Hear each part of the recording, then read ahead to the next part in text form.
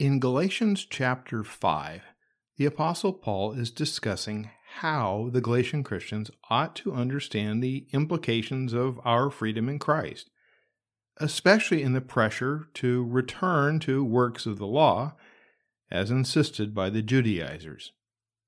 To help ensure that the Galatians stand firm against the legalistic error spreading quickly throughout the churches of the region, Paul makes appeal to the doctrine of justification by grace alone, through faith alone, on account of Christ alone, as the basis for the Christian life, which Paul describes as walking in the Spirit.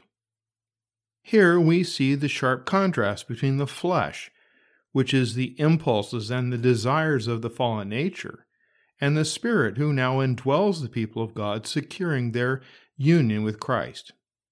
Walking in the Spirit, which is tied to the fruit of the Spirit in the balance of the chapter, also entails an intense struggle against the flesh, what we were before coming to faith in Jesus Christ. Now, free from the condemnation of the law, the Spirit gives us both the desire and the ability to obey God's commands, especially the love of neighbor.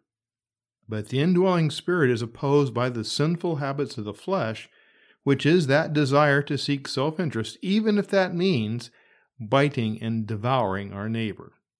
And this after the flesh is no longer dominating us and characterizing us. In Galatians chapter 5, verses 13 through 18, Paul discusses what it means to walk in the Spirit, even as we struggle against the flesh.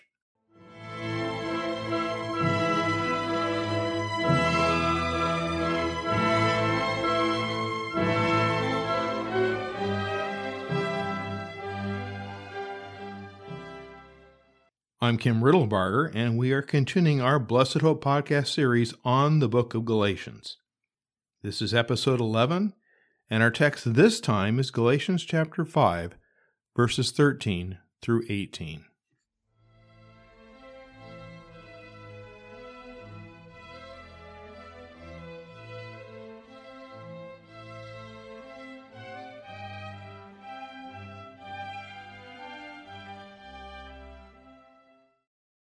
As we make our way further into chapter 5 of Galatians, we're looking at that larger section that runs all the way from verse 13 to the end of the chapter, verse 26. But in this episode, we're concentrating on two things: the way of the Spirit being love in verses 13 through 15, and the struggle of the Spirit against the flesh in verses 16 through 18. So let's turn to our text, beginning in chapter 5 at verse 13. You were called to freedom, brothers, only do not use your freedom as an opportunity for the flesh, but through love serve one another. For the whole law is fulfilled in one word: you shall love your neighbor as yourself. But if you bite and devour one another, watch out that you're not consumed by one another. The indicative, that statement of fact that opens verse 13, essentially repeats the indicative imperative of Galatians 5:1, for you were called to freedom, brothers. In typically Pauline fashion, his indicative is followed by an imperative or a command. Only do not use your freedom as an opportunity for the flesh, but through love serve one another. As if anyone hearing this epistle read aloud in the churches of Galatia fail to understand that Christian freedom is the necessary outcome of Paul's gospel, the apostle repeats the point shortly after making it the first time. Only this time, Paul reframes his imperative in response to the accusation coming from the Judaizers in Galatia to the effect that Christian liberty is dangerous because it supposedly circumvents the requirement of obedience to the law. Given the attack upon him and his gospel, Paul must be clear that freedom from the condemnation of the law provides no basis to indulge the flesh. The term flesh, or sarx, has a variety of meanings in Paul's day and plays an important role in Paul's understanding of sin and grace. The term sarx can refer to bodily tissue, especially in the case of circumcision, or to the human body as a whole. Jesus, after all, came in the flesh, as Paul says in Romans 1, verse 3. Yet that flesh was empowered by the Spirit, according to Romans 1 verse 4, and that's because of intrinsic human weakness. And since human flesh implies limits, Paul can use the term here as referring to the human condition due to sin that stands in diametrical opposition to the Spirit. The term has been translated in certain instances in English Bibles as sinful nature. In Galatians 5:13, then, sarx is best understood as a reference to fallen sinners struggling in their sinfulness and depravity, apart from Christ's redemptive work, and at the same time striving against the Holy Spirit. It were as though there were two opposing powers duking it out inside, the flesh and the Spirit. In this sense, sarx depicts the universal condition of humanity after the fall of Adam, that is, our sinful human nature, especially the sinful desires of the mind and body, which produce those works of the flesh, which Paul will enumerate in verses 19 to 21 later in this chapter. In light of these two opposing forces, flesh and spirit, Paul is very careful to emphasize that while Christian liberty is a necessary adjunct of the gospel and cannot be separated from the gospel, he's equally clear to point out that Christian liberty cannot be used as an excuse to justify sinful human behavior, which is a desire to satisfy the lusts of the flesh. Now, there's both a negative and positive element in Paul's imperative. The negative sense is that we're not to use our freedom in Christ as a pretense for sinning. The positive command is that we are, through love, to serve one another. This is an elaboration of the Apostle's previous comments about true faith leading to works done in love, as he put it in the last part of Galatians chapter 5, verse 6. Christians who are now free from the guilt and power of sin are set free to serve one another just as Christ served us, as we read in the Gospel of John, the 13th chapter, verses 2 through 12. And since love fulfills the law, Christian freedom must not become an excuse for the exercise of sinful passions and lusts.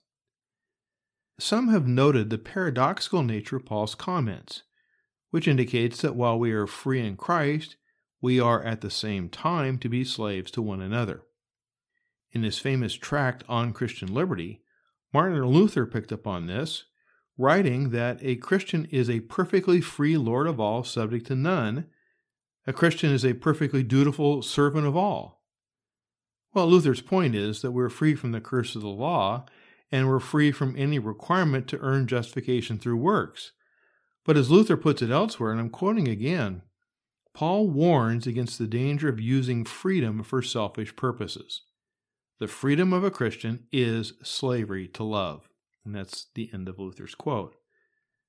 Once justified, we are not free to do as we please, which is to indulge the flesh. Rather, we're free to obey the commandments of God, since we've been delivered from the realm and the power of the flesh with its opposition to God. We've been set free from the flesh to serve Christ and our neighbor in the Spirit. And as Paul will demonstrate later in the chapter, works of law give way to the fruit of the Spirit. The freedom that Jesus won for us on Calvary and in his life of obedience is a freedom to serve God and our neighbor. And since we do not perform our good works to be justified, but because we are presently justified, believers are enabled to serve one another in love, because love is said to fulfill the law. Now, our neighbor may not be any more lovable than we are. That's not the point. But since Christ has loved us and given himself for us, we now love one another out of a sense of gratitude for what Christ's life and death has accomplished for us and for our neighbor. In this sense, the love that we are to have each for the other is a fruit of Christian liberty. It's a fruit of our justified status. Slaves cannot love their masters, and cruel masters make it very difficult for their slaves to love anyone. But Christ is now our master. We are his bondservants, and since he is love incarnate, we as his people are free now to love one another, which is demonstrated through serving other divine imagers, other divine image bearers. Since our standing before God is not grounded in our merit, but in Christ's, we can now understand why we are to regard the needs of others as of equal importance to our own. In verse 14, Paul tells us the whole law is fulfilled in one word: you shall love your neighbor as yourself. This is a kind of theological shorthand, wherein Paul is citing from Leviticus chapter 19, verse 18, the second part, and he is in effect condensing the whole second table of the law, commandments 5 through 10, into one short command: love your neighbor. Now, if we ask the question, who was our neighbor, John Calvin would answer us, the word neighbor covers every living person. We are joined by a common nature. The image of God ought to be an especially sacred bond of union. No distinction is made between friend and foe, for the wickedness of people cannot annul the right of nature. We love our neighbor because our neighbor bears the divine image. Since, as Paul contends, all believers in Jesus are free from works of the law as a means of justification, therefore the Galatian Christians are to live as free men and women and enjoy their Christian liberty. They are free to fulfill the law by loving one another, an ability which Paul will go on to explain later in the chapter comes through the work of the indwelling Holy Spirit. Now, according to what came to be known as the second use of the law, that is, the role of God's law in identifying and exposing our sin, our inability to love our neighbor as we ought condemns us, and that thought should drive us to the cross of Jesus Christ for forgiveness. Not one of us has ever loved his neighbor as himself, not even for a millisecond. For the justified Christian, however, the law, according to the third use, is fulfilled since free men and women serve one another in love, not to be justified, but because we are justified. And no matter how flawed, and regardless of all our impure motives, all of our works, even the crummy works we do, are acceptable to God because they are covered by Christ's own faultless righteousness. His good works cover our bad works. And so these good works are described here by Paul as a fruit of the Holy Spirit, who inevitably brings forth this fruit in the lives of those who are justified. That's a point Paul's going to make in Galatians 5, verse 22. Love for our brethren and our sistren is at the top of the list of the Spirit's fruit. Let me put it a different way. The same act of faith through which we're justified is a living faith through which the Holy Spirit produces good works as faith's fruit over the course of our lives.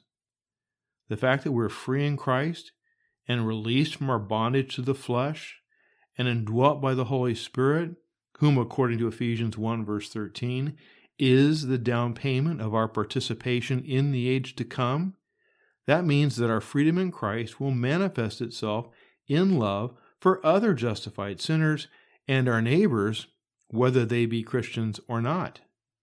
We've been set free from the tyranny of sin and death so as to serve one another in love. And that's not because we're worth loving, but because Christ loved us first, as we read in John's first epistle, chapter 4, verse 10. And that same Jesus gave himself for us, and now indwells us through his Holy Spirit. No doubt the controversy in Galatia, which provoked Paul's exhortation to serve one another in love and not indulge the flesh, was generated by the bad and false teaching of the Judaizers. It's as a result of their actions that division and dissension have set in, and some among the Galatians are now devouring one another as wild animals would do. As Paul puts it in verse 15, if you bite and devour one another, watch out that you're not consumed by one another. In other words, people are behaving like animals, which is the epitome of being in the flesh. Paul can speak of the leaven of the Judaizers back in verse 9 because their departure from the gospel has spread throughout, producing division and quarreling and wreaking havoc within the Galatian churches. And again, this nasty old irony resurfaces. Those who are most zealous for the law, the Judaizers, are often the ones who are the least concerned about actually obeying it. as evident through their willingness to cause division, it's obvious that the Judaizers regarded the cross of Jesus Christ as an offense. It was offensive to their self-righteousness. It opposed their legalism, which the false teachers were attempting to spread throughout the churches by removing the preaching of Christ crucified and returning to works of the law.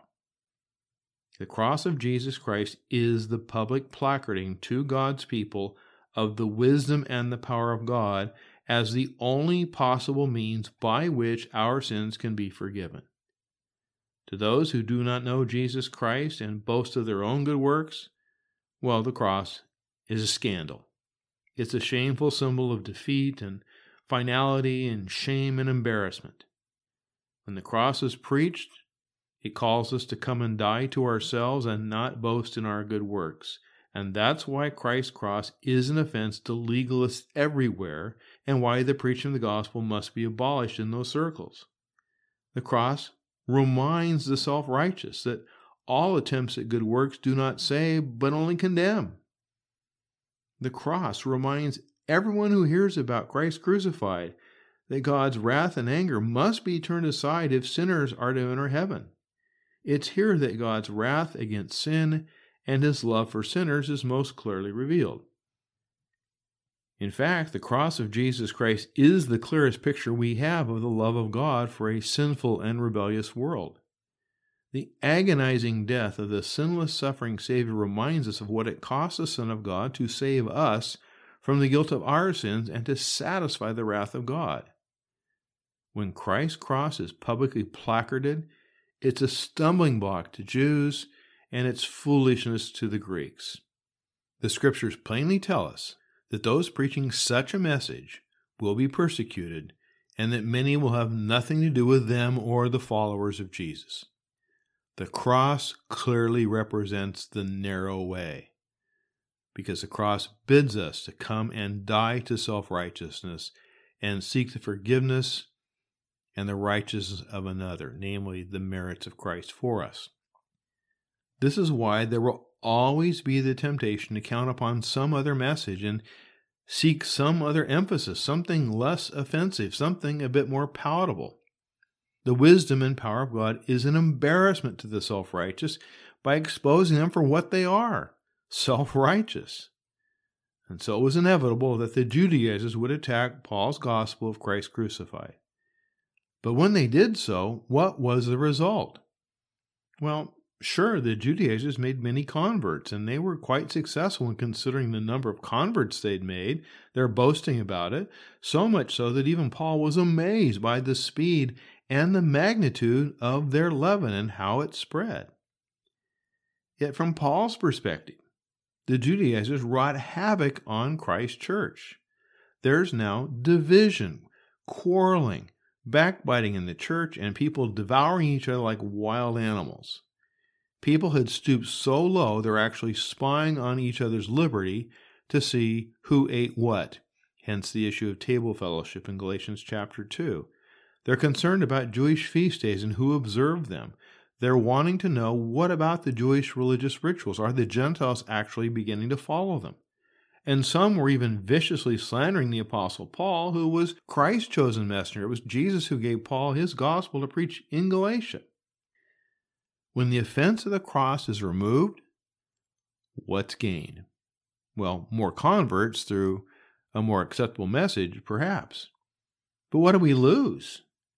We lose the precious freedoms which Jesus Christ died to secure for us. We lose any peace for our troubled consciences which Christ died to comfort. We no longer place our confidence in the power of the gospel to convert non-Christians, as our misplaced confidence is now in the flesh and in the works of the law, which Paul has told us cannot justify. We lose the God-given ability, through love, to serve one another. And we become mean-spirited. We become judgmental. We're more concerned with the sanctification of others than with our own struggle to love our neighbors. We become Christian cannibals, devouring each other. If the offense of the cross is abolished, then we lose the very ground of the Christian faith. While the cross is an offense to those who are perishing, The cross is our peace before God. It's our only hope of forgiveness and life eternal. It is in the cross that we see the wisdom and power of God, and in its blessed shadow there is forgiveness of sin, and the promise that God regards us as His children and makes us heirs to all of His glorious promises. The cross of Jesus is everything, and if the offense of the cross be abolished, well, we have nothing worth having. And Paul is going to fight for the gospel.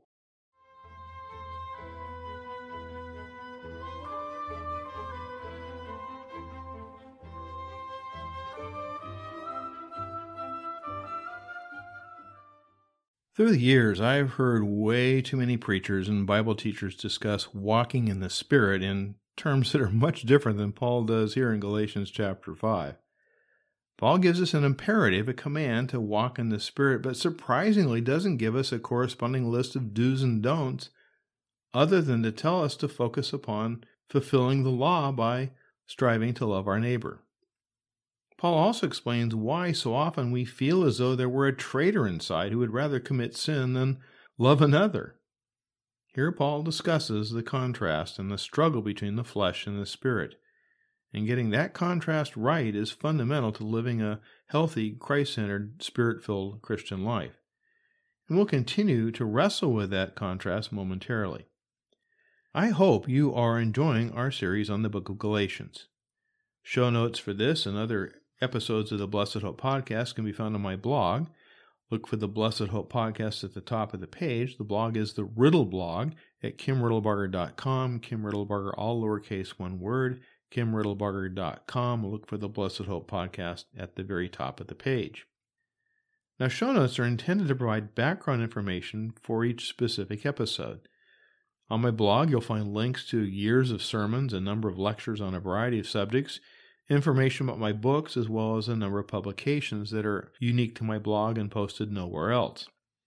I'm always adding new stuff. Most recent musings section, in which I provide information that I think might be of interest, along with some personal opinions and ideas and musings. So please check out the new blog. It's kimriddlebarger.com, all lowercase, one word, kimriddlebarger.com, known as the Riddle blog. Now, you can really help me out by telling your friends about the Blessed Hope Podcast and encourage them to listen. As we get closer to the end of the series, I am still wrestling with whether or not to utilize one or more of the various podcasting options that are available. I'm open to suggestions. Some of you have already sent some good ones, but continue to send them my way. And you can do that through the Contact Me section of my blog. Again, kimriddlebarger.com, all lowercase, one word, kimriddlebarger.com. You can also leave me feedback at the Riddle blog in that Contact Me section. Feedback is really helpful. I've gotten a fair bit of it. I really appreciate it. I've incorporated a lot of it into the format of the segments and episodes, as you've probably noticed if you were the ones who sent the suggestions. Please feel free to ask any questions you'd like me to address in future podcasts. I've gotten several good questions from some of you, but a bunch more would be really great to flesh out and fulfill an episode of just questions and answers. Now, here goes my endless loop on this subject, but please read through the book of Galatians in its entirety at least once. If you have an audio Bible, listen to Galatians read in its entirety. I think you'll find that really helpful. So find a nice quiet spot, a good chair, bring your Bible, and read through the book of Galatians in one sitting. It's a great practice to get into, and I also think it's very helpful just to hear it read aloud. And now it's back to our discussion of the flesh and the Spirit and walking in the Spirit in Galatians chapter 5, verses 16 through 18.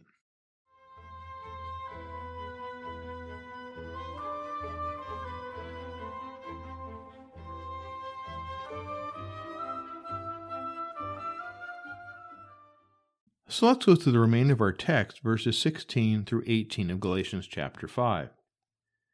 But I say, walk in the Spirit, and you will not gratify the desires of the flesh. For the desires of the flesh are against the Spirit, and the desires of the Spirit are against the flesh. For these are opposed to each other to keep you from doing the things you want to do. But if you are led by the Spirit, you are not under the law.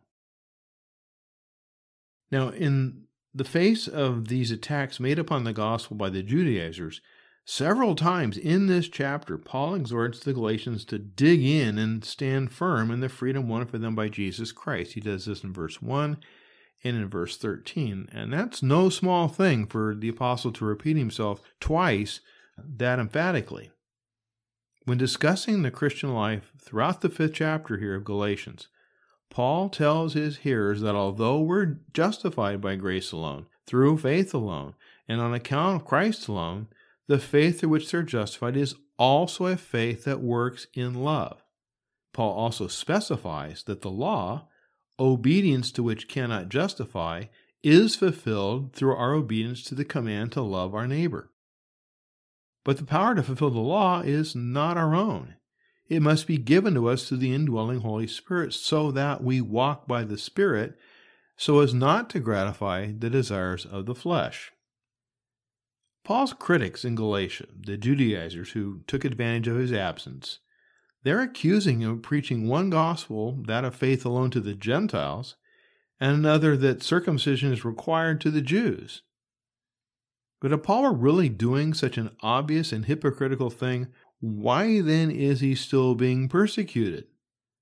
The Judaizers have repeatedly told the Galatians that Paul's doctrine of justification is positively dangerous, since supposedly it leads to license, which is why the Judaizers are snooping around the Galatian churches and spying especially on Gentile liberty. The Judaizers have accused Paul of being an antinomian, that is, he's against law, by slandering the apostle, claiming that he had no regard for circumcision, the law of Israel, or the tradition of the fathers. And having given his hearers a lesson in redemptive history at the end of Galatians chapter 4, in Galatians 5, here Paul now rebuts the ways in which he and the gospel have been misrepresented in light of Israel's own history.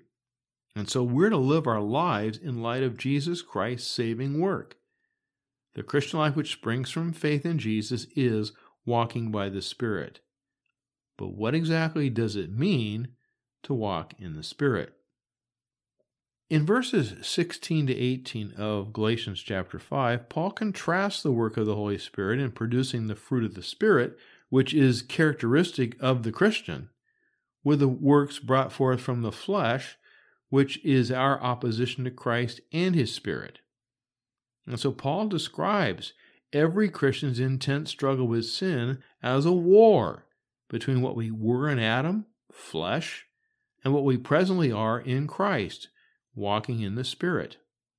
Paul emphatically tells the Galatians that they were called by God to be free, but he warns them that they're not to use that freedom as an excuse to indulge the flesh through sinful opposition to God. Instead, they were to use their freedom in Christ to serve one another in love, as we've just read, and not devour each other as wild animals would do. As is his custom, Paul follows these comments with an imperative or a command in verse 16. But I say, walk by the Spirit. Now that theme dominates this section of the letter and what follows.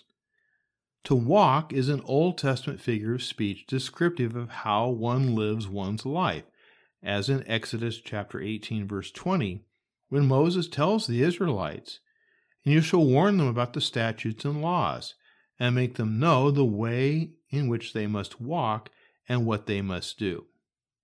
Well, here Paul is effectively elaborating upon that passage, stating that the one who walks in the Spirit will not gratify the desires of the flesh. And since the verb to walk, peripateo, is in the present tense, Paul means that this is something we do continually. Paul exhorts us to walk by the Spirit as a habit of life continuously, because in doing so, we will not gratify the desires of the flesh.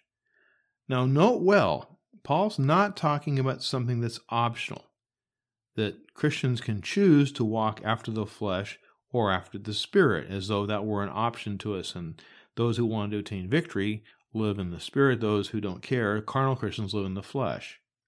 Rather, Paul is saying that Christians do walk in the Spirit and they don't walk in the flesh. In fact, life in the Spirit is not a choice, it's a characteristic of all those who are justified through faith. Whereas before conversion, they were dominated by the flesh, now that they're in Christ, they walk according to the Spirit. Sin used to be what characterized them. They lived according to the flesh. Now sin is an exception, and their consciences are convicted when they sin. There are several very loud Old Testament echoes here. Throughout the prophets, the promise of life in the Spirit would be manifest in the coming Messianic age with the new covenant yet to dawn. More specifically, this is a major theme in the prophecies of Jeremiah, especially chapter 31, verses 31 through 34, this promise of a new covenant, and in Ezekiel chapter 36 through 37, when Ezekiel speaks of the work of the Holy Spirit in the age to come, giving life to the dead bones. As B.B. Warfield elaborates on this, and this is going to be a long quote, but I really think it's worth reading. It's just a part of a larger section from his article, The Spirit of God in the Old Testament. In the Messianic times, Isaiah tells us, the Spirit shall be poured out from on high, with the effect that judgment shall dwell in the wilderness, and righteousness shall abide in the peaceful field. And he cites Isaiah 32, verse 15. It is in such descriptions of the Messianic era as a time of the reign of the Spirit in the hearts of the people that the opulence of his saving influences is developed. Says Warfield, it is he who shall gather the children of God into the kingdom, so that no one shall be missing. It is he who, as the source of all blessing, shall be poured out on the seed, with the result that it shall spring up in luxurious growth and bear such rich fruitage that one shall cry, I am the Lord's, and another shall call himself by the name of Jacob, and another shall write on his hand, unto the Lord, and shall surname himself by the name of the Lord. And he's quoting Isaiah 44, verse 3. Warfield goes on, in his abiding presence, which constitutes the preeminent blessing of the new covenant which Jehovah makes with his people in the day of redemption. And as for me, this is my covenant with them, says the Lord. My spirit that is upon thee, and my words which I put in thy mouth, shall not depart out of thy mouth, nor out of thy mouth of thy seed, nor out of the mouth of thy servant's seed, says the Lord, from henceforth and forever. And here he's quoting Isaiah 59, verse 21. And he ends by saying, the gift of the Spirit is an abiding presence in the heart of the individual as the crowning messianic blessing. What a great summary of a larger article on just exactly what the Holy Spirit will do in the age to come when seen from the perspective of Israel's prophets. Now, under the Old Covenant, the law was considered an external code of conduct written on stone, a list of rules set down in the 2 tables of the law, which reflect the perfections of Yahweh. And when the Holy Spirit is given to all of God's people in the New Covenant era as promised, with the coming of Jesus Christ and the outpouring of the Spirit at Pentecost, the law, notice, is now said to be written upon our heart as an inward principle through the abiding work of the Spirit. The law hasn't changed, but our relationship to the law has. Now, the Old Testament expectation of a new covenant was in part that the Messianic age would be characterized as the age when the law would be written on each heart because the Spirit would indwell each believer. And so the 2 things, the law written upon the heart and the indwelling Holy Spirit, well, they necessarily go together. Those who are called to be free in Christ are also called to walk in the Spirit. We're not to let sin reign in our lives because we're no longer in the flesh. Paul is clearly talking about the third use of the law, when an imperative, a command, follows the indicative statement of fact, as in Galatians 5:13. Since we are called to be free, which is an indicative, we are to walk in the freedom that is given us by the Spirit, and that is the imperative. Paul's point is, our freedom in Christ is not to be abused. Our freedom in Christ does not mean free from rules, but freedom to obey the law of God. As Paul stated earlier back in Galatians 2:20, I have been crucified with Christ. It's no longer I who live, but Christ who lives in me.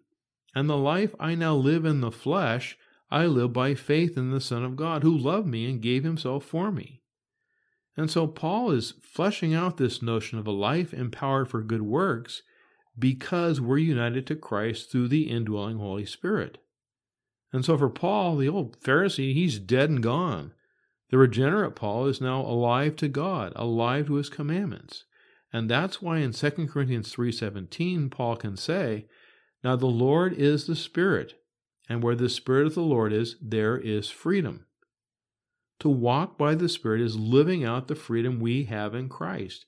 We are free to obey God's commandments because we're not obedient in order to be justified, but because we are justified. That point deserves to be made again and again, as I've tried to do. Since we are indwelt by the Spirit of freedom, the Holy Spirit directs our entire course of life as revealed to us in the Word of God. We're free from the things that once enslaved us, the curse of the law, free from the tyranny of sin. Says Paul, now we're free to serve one another in love.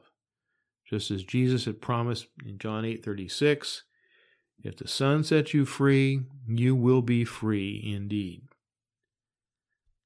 Nowhere in this discussion does Paul give us a list of things to do, nor does he hint or imply that walking in the Spirit will be easy.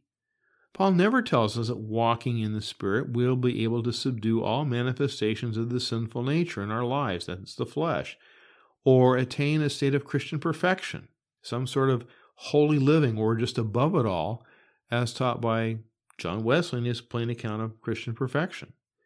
The sinful nature of the flesh is not eradicated at the moment of regeneration, but that sinful nature of the flesh is cut off from its source of life because of the indwelling Holy Spirit. And so the flesh will slowly but surely wither and die, and that's a process which is complete at the time of our death or the return of the Lord, whichever comes first. And so although a defeated foe, the flesh will nevertheless fight a determined guerrilla war within us until we die or until Christ comes back, as Paul tells us in verse 17, a point we'll take up momentarily.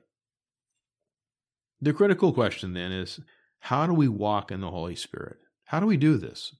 Well, in the confessional Reformed tradition, the work of the Spirit is often connected to specific means, the so-called means of grace, which include the preached word and the sacraments of baptism and the Lord's Supper. We walk in the Spirit by taking avail of the means of grace which God has given us. And so the Spirit works in and through the Word.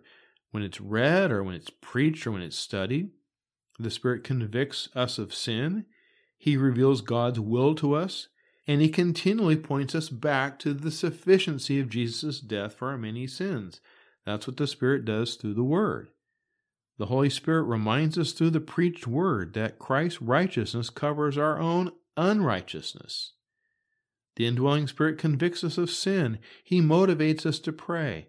The Holy Spirit enables us to live in freedom by serving one another in love as a result of this mysterious union that exists between ourselves and the other members of Christ's church, formed into one body as together we're conformed to that image of Christ. But we can't fulfill Paul's imperative by merely redoubling our efforts, or by using spiritual technology in a futile attempt to reach a higher level of victorious living, or to find a more intense Christian experience. Walking in the Spirit is participating in the ordinary means of grace, the Word and the Sacrament, as well as such things as prayer and fellowship and the service of our neighbor. The result of utilizing these means, which are given us by God, is steady growth in the grace and the knowledge of our Lord Jesus Christ, along with progressive conformity to the image of Christ. We do not satisfy the desires of the flesh when we take avail of the means God has given. But if we focus upon stopping the desires of the flesh, apart from these chosen means, then we're only going to fuel the fire, as Paul implies in Romans 7:8. But sin, seizing an opportunity through the commandment, produced in me all kinds of covetousness. For apart from the law, sin lies dead. And so here we have to be very careful not to confuse cause with effect. In a parallel discussion in Romans 8, verses 1 through 17, Paul contrasts life in the Spirit and life in the flesh in more detail. The contrast Paul sets out in Romans 8 is, again, not an option for a Christian to walk in the flesh or walk in the Spirit as a victorious Christian in contrast to a carnal Christian. The contrast between flesh and spirit is a contrast between believer and unbeliever. All Christians walk by the Spirit. That's a defining characteristic of what it means to be a Christian. While all non-Christians walk in the flesh as unregenerate. That's their characteristic. They are in the flesh. Paul puts it this way in Romans 8, verses 8 to 9. Those who are in the flesh cannot please God. You, however, are not in the flesh, but in the Spirit, if in fact the Spirit of God dwells in you. Anyone who does not have the Spirit of Christ does not belong to him. So the contrast between a Christian and a non-Christian in Paul's thinking here is obvious. But if that's true, why is the Christian life such a struggle? Well, in Galatians 5:17, Paul makes clear what's been implied previously. For the desires of the flesh are against the Spirit, and the desires of the Spirit are against the flesh, for these are opposed to each other to keep you from doing the things you want to do. That sounds like my ordinary and daily Christian life, and that explains in part why it seems so difficult to actually do what Paul has commanded in the previous verse. While we are exhorted to walk by the Spirit and not let sin reign in our mortal bodies, the reason we so often do not obey the law as we should is because the sinful nature and the Spirit are opposed to each other. The normal, indeed healthy Christian life is characterized by an intense struggle with indwelling sin. This is the remnants of the flesh and its habits. This is a strong parallel to Paul's comments in Romans chapter 7, verses 14 to 25. In that passage, Paul describes his present struggle with sin as an apostle, the struggle with sin that he experiences day by day. The normal Christian life, as one characterized by struggle with indwelling sin, is not a life of immediate victory over all sin and all sinful habits that supposedly is achieved by some, the super saints.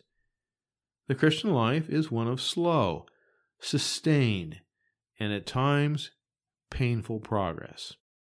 But all of Christ's people reach the appointed goal, which is conformity to the image of Jesus.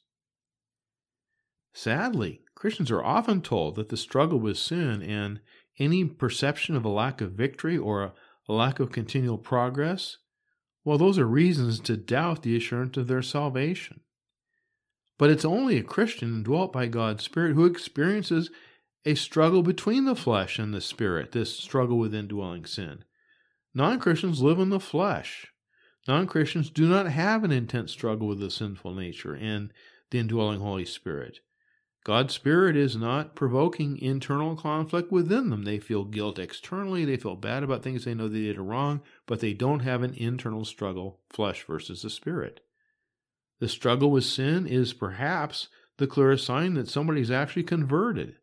And that's why we have to draw the assurance of our salvation and of God's favor toward us from the promises given us in the Scripture, rather than attempting to draw assurance from our own personal progress and holiness. Indeed, some of those who have progressed the farthest in sanctification are oftentimes the most dissatisfied with the progress they're making in the Christian life. And so assurance must be drawn primarily from that promise in Scripture that God will save all those who call upon His name, that God will save sinners, and that the Spirit witnesses to those promises, and only secondarily from our own personal progress in the Christian life. Yes, we'll make progress, but at times it's really difficult to gauge. And that's why we must hear the law and the gospel on a continual basis and not moralistic expectations to do better and try harder. The law excites and gives life to sin. It exposes our need for a Savior, as we saw in Romans chapter 7. As Christians, the law is written on our hearts, yet the sinful flesh which remains, it resonates with the law's demands. And that's why we must hear the external proclamation of God's favor toward us in Jesus Christ, the absolution or declaration of the forgiveness of sins, or else we'll have little hope of forgiveness for our repeated and constant offenses against God. If someone is overcome by guilt, they need to hear the gospel. If someone is apathetic or indifferent to their sin, well then they need the law. Moralism, on the other hand, consists of watered-down imperatives, designed not to expose sin, but to give us principles for making ourselves better. Nothing is more poisonous to the soul than moralistic preaching. Like New Year's resolutions, we don't keep those rules for long. And our failure to keep law-light, moralistic rules only frustrates us, and as Paul pounds home in this letter, Christianity is primarily a religion of rescue and redemption, and only secondarily a religion of morality and ethics. Well, in verse 18, Paul repeats his original assertion that he'd made back in verse 16. If you're led by the Spirit, adding that you're not under the law. Now, it's important to very carefully spell out what Paul means when he says we are not under law. And there are three ways in which those who are in the Spirit are not, in fact, under law. First, Paul means that we no longer suffer the law's curse for our infractions of God's revealed will. Remember Galatians 3:13. Christ redeemed us from the curse of the law by becoming a curse for us, for it is written, "Cursed is everyone who is hanged on a tree." The curse was removed through the death of Jesus for us. Second, we're no longer under the slavery of the law. Paul made this point in Galatians 3:22, Galatians 3:25, and in the first three verses of chapter 4. That's because Christ has set us free from such slavery, the theme here in Galatians 5, verse 1 and verse 13. And then third, we are given freedom from all those things indifferent, the adiaphora, things that are not expressly forbidden in Scripture. We're free from the rules of men. The Spirit gives us life. The Spirit gives us freedom, things the law cannot do. Although we're not under the law as a means of justification, that doesn't in any sense mean that Christians are not to strive to obey the law. Look, Paul's not a dispensationalist who argues that the law was for a previous dispensation and therefore the New Testament is the age of grace and the law is no longer binding. He doesn't say that. All 10 of the commandments are reaffirmed in the New Testament as binding. And so the Reformers were correct and I think helpful to speak of a second and a third use of the law. What Paul is talking about is that because we are justified by grace alone, through faith alone, on account of Christ alone, yes, you can repeat the slogan after me and with me, we are free from obedience to the law as a means of justification according to the second use of the law. The law shows us our sin. But this also means that we're now free to obey the law according to the third use. And we do so out of gratitude because we are presently justified. Now we can serve one another in love because we know that this fulfills the law. This is how we demonstrate our gratitude. And this is the Spirit's work in our lives, not our own accomplishment. Now, we're wise to listen to both Luther and Calvin on this, so let's wrap up by listening to the two magisterial reformers. And let's start with Luther from his lecture on Galatians. If you are led by the Spirit, you owe the law nothing. God mercifully pardons us for failing to do what we want to do in the Spirit, yet we're not quite pure spirits ourselves, but are led by the Spirit and forgiven accordingly. And he goes on, the rule of the Spirit is so powerful that the law cannot accuse us for the sin that is in us. Christ, our righteousness, is beyond reproach and cannot be accused by the law. As long as we cling to him, we are led by the Spirit and are free from the law. And then Calvin, we'll give him the last word this time. This is from his commentary in the book of Galatians. Although believers stumble in the way of the Lord, they should not be discouraged because they want to satisfy the law. They need comforting words like the ones we find here. What they lack is not counted against them, but their duties are accepted by God as if they were full and complete in every respect. Wow, to know that my crummy, rotten good works, attempts at good works, are covered by the righteousness of Christ, and therefore God delights in them. That's pretty good news.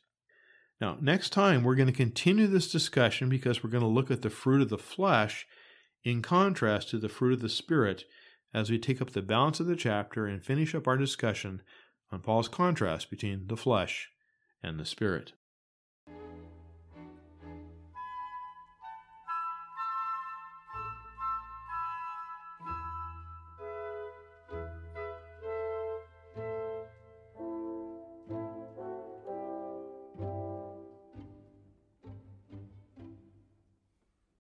Thanks much for listening to The Blessed Hope, and until next time, Maranatha, the Lord come.